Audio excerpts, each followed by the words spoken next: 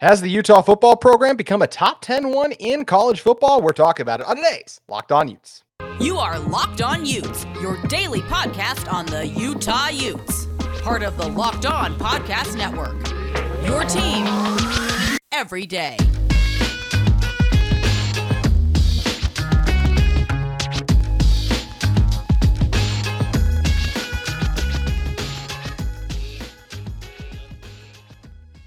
Hello, everyone, and thank you for making Locked On Utes your first listen every single day. We are available on all platforms, including YouTube. Today's episode is brought to you by FanDuel. It's the official sportsbook of the Locked On Podcast Network. Make every moment matter more. Visit FanDuel.com/LockedOn today to get started. My name is JT Wichita, former intern inside the University of Utah Athletic Department. Would love to interact with you guys in our YouTube comments on the social media feed at Locked On Utes, or you can hit me up at JT Wistersill. On today's show, we're talking about Utah football. Are they a top 10 team? Also dive into some of the in-state talent the Utes have been able to add, and just talking the state of football in Utah, how it has really developed over the past few seasons. And in order to help me do that, it's a friend, one of my personal friends, someone who's a mentor to me, in Tony Park. So Tony was an AP Top 25 voter, a radio host on the Zone Sports Network. Tony, really appreciate you joining me for this one. And I think when you're talking big picture of, is Utah football a top 10 program? I think a lot of people might scoff and be like, I'm not so sure about that. But when you really dive into the numbers, if you look at the past three real college football seasons,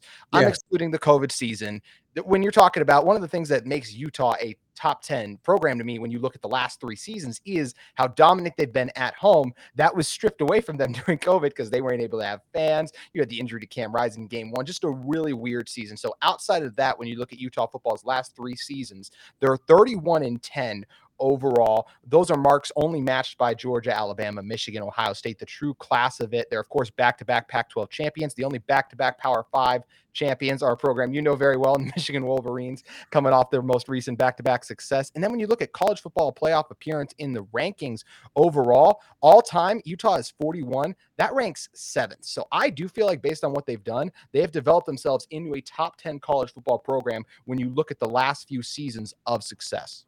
Oh, I don't think there's any doubt. They're right on that border at very least, right? Like, it's not laughable to consider this a top 10 program. Now, when you say top 10 program, people would immediately think you're claiming they're going to be top 10 every single year for the rest of eternity. And that's not what you're saying. What you're saying is the way that they are operating right now is one of the 10 best programs in college football. And I think this past season, there's a couple seasons to look at where I think this really plays out. First of all, let's talk about that COVID year real quick. The way it started out, I remember I was doing public address announcing for that game against USC in an empty stadium, and they get soundly beaten by a team in USC that was better than they were. I mean, they were starting over in a number of different areas. There were all kinds of bizarre unknowns going into that whole thing. And if you look at the way they played then, and then methodically as they played the rest of the season, they didn't just get better, they got monumentally better. And we all know the heartbreak of Ty Jordan at the end of that season. But I remember thinking, this is actually some tremendous work by a coaching staff to develop leaders. You could see Devin Lloyd taking another big step. Clark Phillips started to really kind of jump out. You know, like you started to see this like budding ability of a number of players. The O-line got a lot better. You know, even quarterback play was less dangerous, if you will, in terms of some of the big mistakes that were being made. What happens with Utah football is wherever they are to start, and sometimes they haven't started well, like, say, the 2021 season. Last two seasons. They get incredibly better as it goes along. And so the mistake that gets made a lot of times in college football is the team starts off and then everybody goes, well, copy, paste, copy, paste, copy, paste. That's what they are. And with Utah, it's never been the case. And so when you look at top 10, I think this past season was as great a job as Kyle Whittingham's ever done when you talk about the reflection of a program.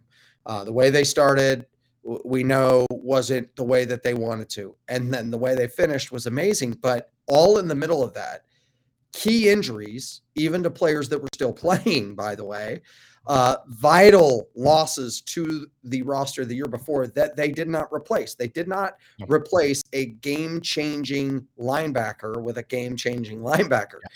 They did not have that. So they had to find different ways to win. You had a running back situation. I don't know exactly how else to describe that. But then you had a guy who was supposed to be a quarterback jump in at running back, and man, did he look good. And Quinton Ganther did a great job with that. And at the end of the season, you went into a Pac-12 championship game, and we all know the lucky breaks they got. And by the way, that happens in the sport sometimes. Yeah. Well, that was out of their control. What was in their control was on a huge stage with USC having more to play for, by the way, in terms of playing for a playoff spot. You didn't just beat them. You got behind and then soundly took over the game and made them tap out. You just brutally manhandled them the rest of the way. Like, that doesn't just happen, people. Like it doesn't just happen. So when you say, yeah, is this a top 10 program? They're right at about 10 as a program and the way they function. And this was a year they never should have won the conference because they took a step back. They had the injuries. They had the weird scenarios. And the rest of the conference, especially at the top, they were not as bad as they were. They took a huge step forward in the middle and the top.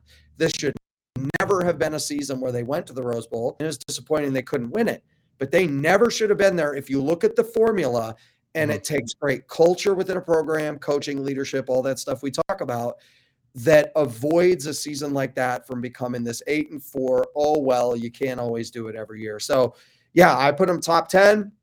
The big thing that people want to know is, okay, well, how do they take this next step? How do they, JT, and you've been around the country and been around a number of different conferences. This next step is brutally tough, man. It's a whole nother animal. So I think big tip of that to Kyle Whittingham, what he's done with that program. And I think they are of that top 10 caliber you speak of.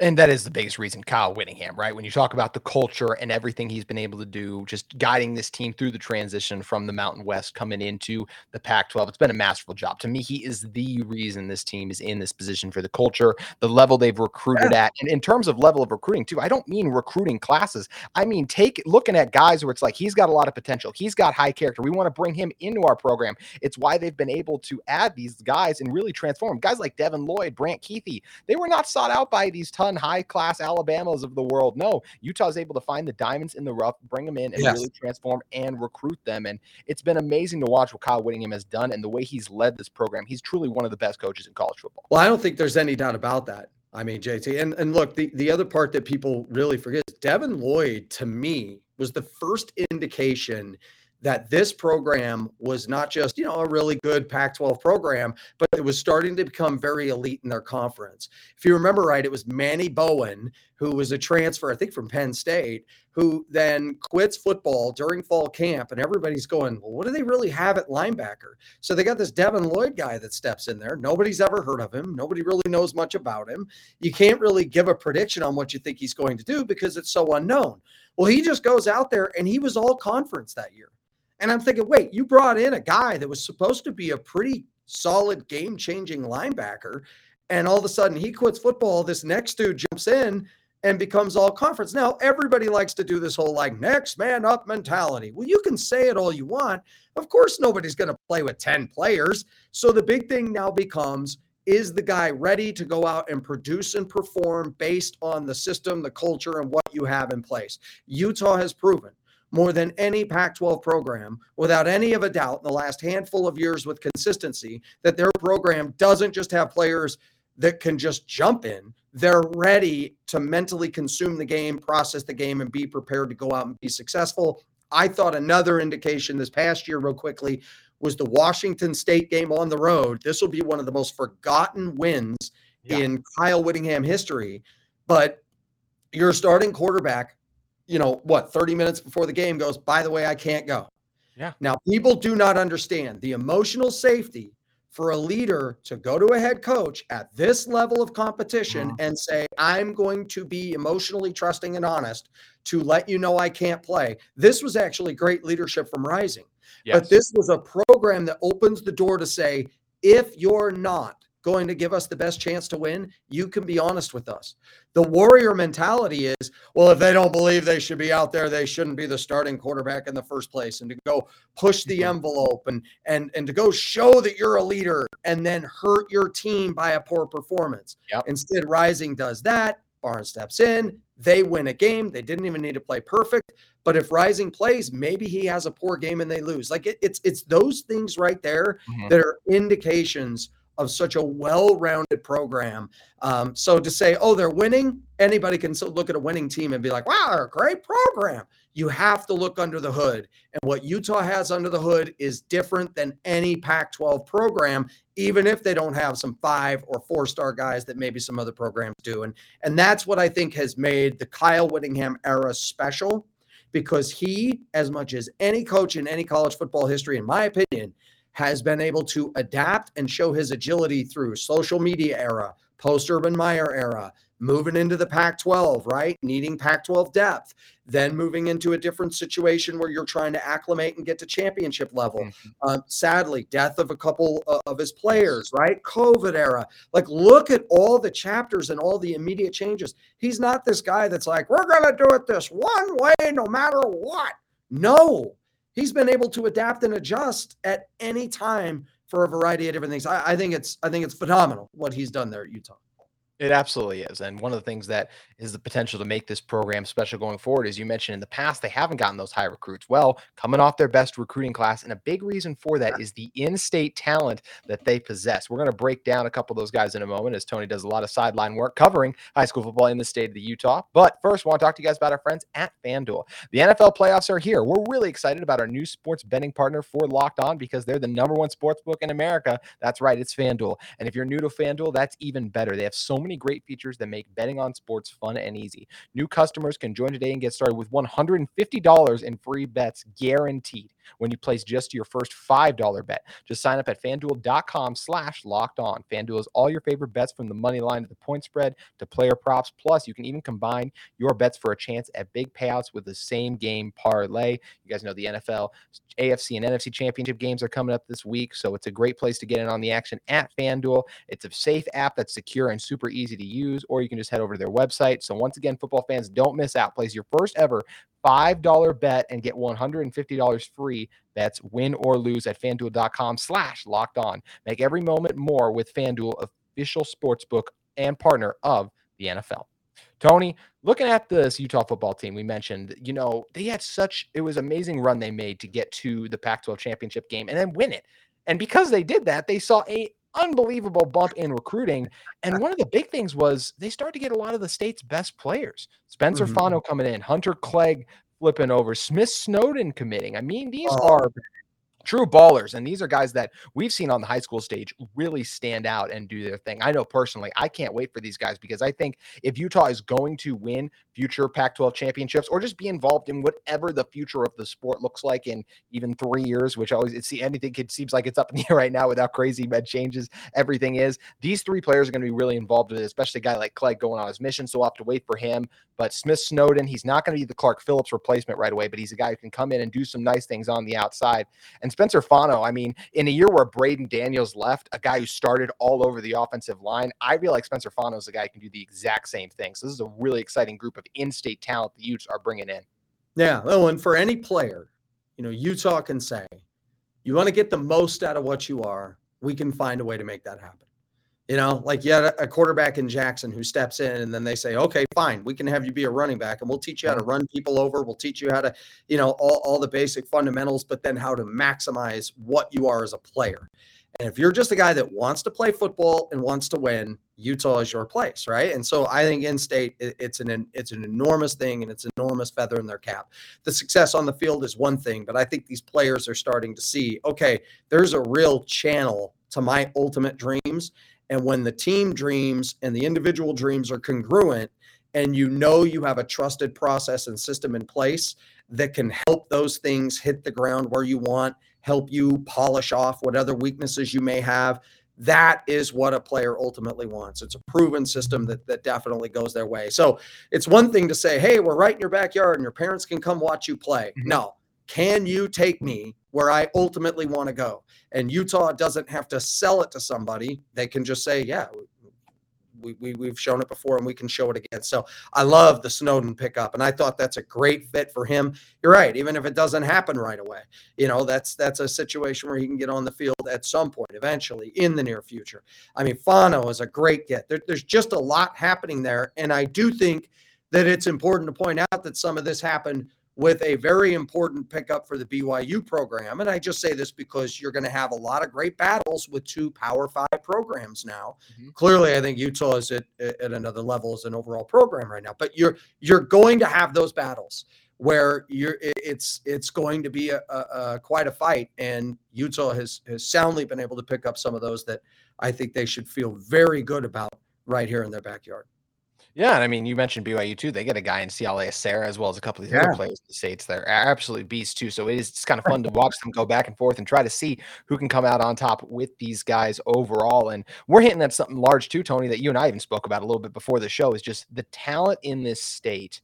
There's a lot. And I think if you got a chance, if you can really hit on it, especially on the football field, then you can really help take your program to that next level and do a lot of things, because it's so hard to bring other players in. I feel like that it's really, and look, this Utah team's been able to do it, but when you got the high 4 stars in your own state, Lander Barton from last year, for example, when you can get these guys to come in and stay, that is absolutely huge, because you know how well teams in the SEC or down in Texas are going to recruit the guys who are coming out of their own states. So you got to keep the cream of the crop going to your schools. And that's what Utah's been able to do these past couple of years.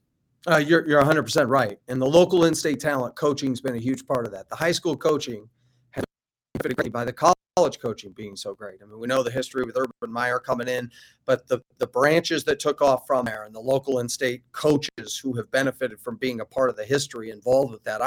I still take it back to when Alema Harrington and I would talk about the local in-state kids, and we just felt like they were overlooked. Not because we were around them. It was like, no, I don't think we're being homers here. We're seeing this up close, and we're seeing really great talent. And, a small uptick in coaching combined with maybe a little more exposure, and that has helped now that more kids are having a chance to be seen out there on the field, really felt like that a lot of this was untapped. I still think one of the greatest benefits to happen, I mean, you had your Power 5 level kids. You had your FBS non-P5, right? You had all those things, and it was obvious. I could not believe how overlooked a lot of FCS talent was right here in this state. And I think Jay Hill going to Weber State, I thought, you know what? He's going to start identifying some FCS kids that would normally be overlooked. And so he was huge in that way. I mean, it's great to see this happen. So now Utah to benefit from that. I mean, having it all come full circle, it's truly special. And I've been a fan of Big Ten football, and usually, when Ohio State's rolling, everyone else is playing for second. And then Michigan will be up and down. But when Ohio State's at their optimal level and they're coached at an optimal level, they kind of wait their turn. And then when Michigan's coached at an optimal level, a number of other programs wait their turn, right? And you kind of have this understanding of who is what. What Utah has actually done in this methodical growth with the whole thing you're talking about is so much more rare than people know. I know you're a kid that grew up in Big Ten country too. And you're right there with Wisconsin. Like Wisconsin is Wisconsin. That's what they are. They wait their turn for the deck to all shuffle their way where these guys are down, and then they get their chance. And that might only happen once a quarter century. Maybe. Otherwise, it's 7-5, 8-4, beat Minnesota. Hey, let's try to get by Michigan. And it's kind of what it is. And there's a lot of programs in the Pac-12 in their history that have had that.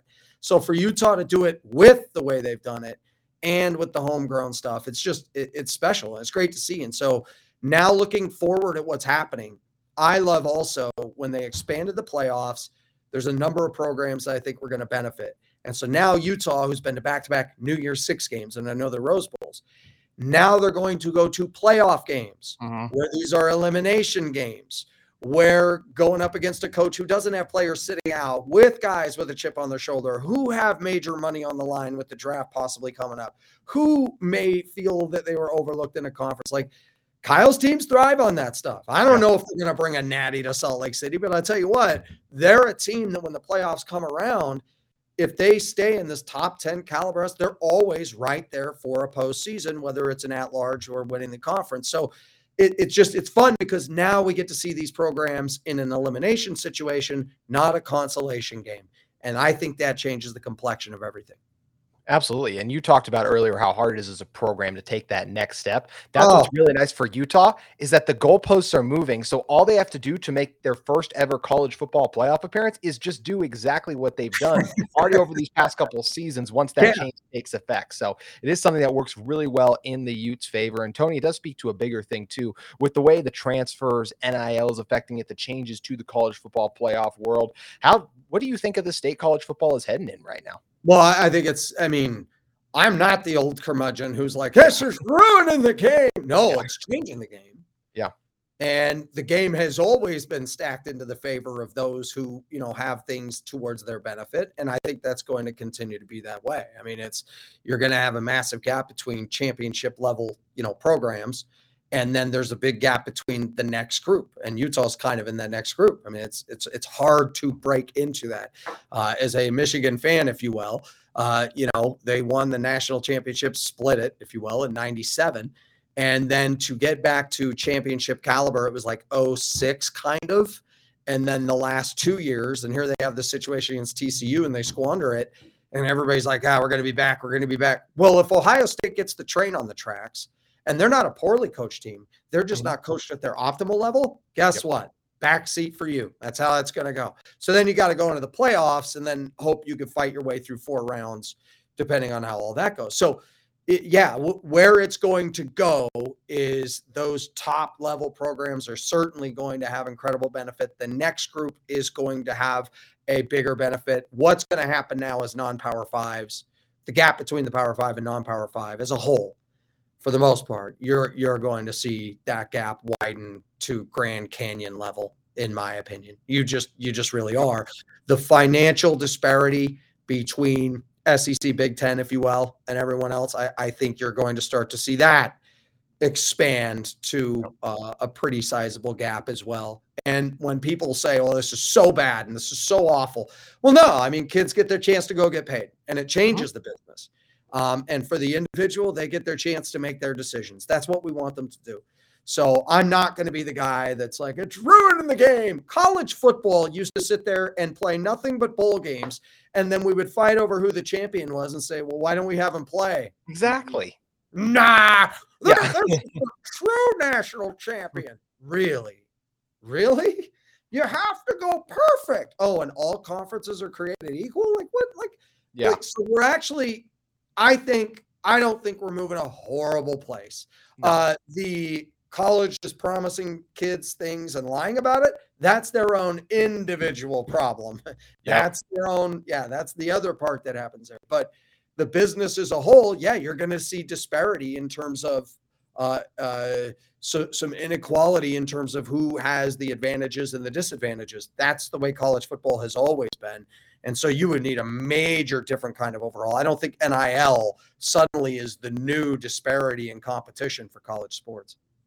Yeah, there's a lot of change, but as you mentioned, a lot of them positive too. I mean, that's the thing where I think there's been a couple of years where it's like, oh, well, so-and-so should have played. Like this year, I think everyone was like, well, Ohio State and Georgia, that was the national champion. But it's like, well, Michigan beat Ohio State. So like, why did they just because they didn't perform up against TCU, they didn't deserve a chance to, they weren't one of the best teams like that? That doesn't make any sense. And there's all these years like, I remember there was one year, LSU, Ohio State, and I want to say it was Clemson or maybe it was Alabama. Either way, there was like 3 undefeated teams at the time. And it's like, let's go to the old way where one of those teams gets left out. That doesn't make any sense. So I'm totally with you, and I'm really excited about that. It is kind of growing and expanding. And Tony, another thing that's really kind of grown and expanded is, as we've kind of talked about a lot, we talked about how Utah football has been on the rise these past few seasons, the in-state talent, and because of that, you mentioned Weber State a little bit earlier. I know you do a lot of work with them too, play-by-play guy for their basketball teams and for the Big Sky Conference basketball tournament as well. But looking at Utah State, what they've been able to accomplish, we mentioned BYU as well. Not just high school football in the state of Utah is kind of underrated, but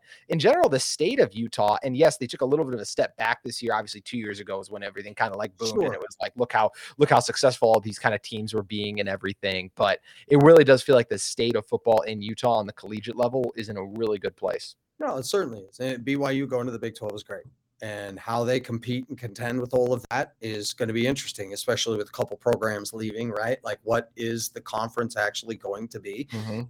That I think is up there because BYU is a non-Power 5. They weren't a G5, but they were a non-Power 5 independent. And then you have you got a group of G5 teams kind of coming in there. So it's not quite like what the Big 12 was before. I'm interested to see as a whole what that conference is going to be like. But Kalani, what's weird is when he started there at BYU, I wasn't critical to how he played the P5s. I think he had like a 4-4 window, which was impressive when you looked at some of the disparity and resources that he was going up against. Yeah. But he had a 7-11 stretch against the G5 where I said, no, that can't happen. Well, he flipped that and dominated that for a bit and then competed well against, P5. So the big thing is you're not going to have these elite years all the time. Yep. I think that's what makes it impressive with what Utah has done. So, with Utah State, the fabulous year 2 years ago, not so good last year. You look at Matt Wells and his history. Boy, he had, a dark year there that wasn't good. A 6-7 climb back where they lost some close games, and then they were 11-2, and he's off to Texas Tech. So, like you're going to shuffle the deck enough times and get a variety of different results with different programs. But overall, it's not like we're looking at a 2-10 dumpster fire in Logan, and we're not looking at, BYU screaming and yelling about how independence is keeping them from ever competing. And, there's some good things happening. It's all moving a positive direction. And then I like that we don't have to sell that. It legitimately is. And I thought the coaching hires there at BYU were really great, especially moving into something like the Big 12 and obviously like Utah's sustainability on just being what they are and who they are. No, it's remarkable what's happened. Really is amazing to see. It's going to be fun to see how it all plays out. It's just unfortunate it's so far off, but we got a lot of time to talk about it and makes it fun to break it all down. Tony, really appreciate you coming on with us. If you guys want to follow Tony on Twitter, make sure you guys head over and give him a follow at Tony Parks 801. And Tony, if people want to hear more of you, where's the many places they should be tuning in? Yeah, I'll be filling in on ESPN 700 quite a bit from here and there. Play-by-play with the Big Sky Conference, a lot of times on ESPN+. Enjoy calling the action with the NBA G League. Play-by-play there with the Salt Lake City Stars. There's a lot of fun stuff happening during the high school football season. I love being a part of the broadcast there with Dave and Alema and everything we do at KJazz and KMYU, and to kind of bring the special stories and the insights on players who, are ready for the next level. And for some kids that if it ends there, we put a bright spotlight on them too. And I love that.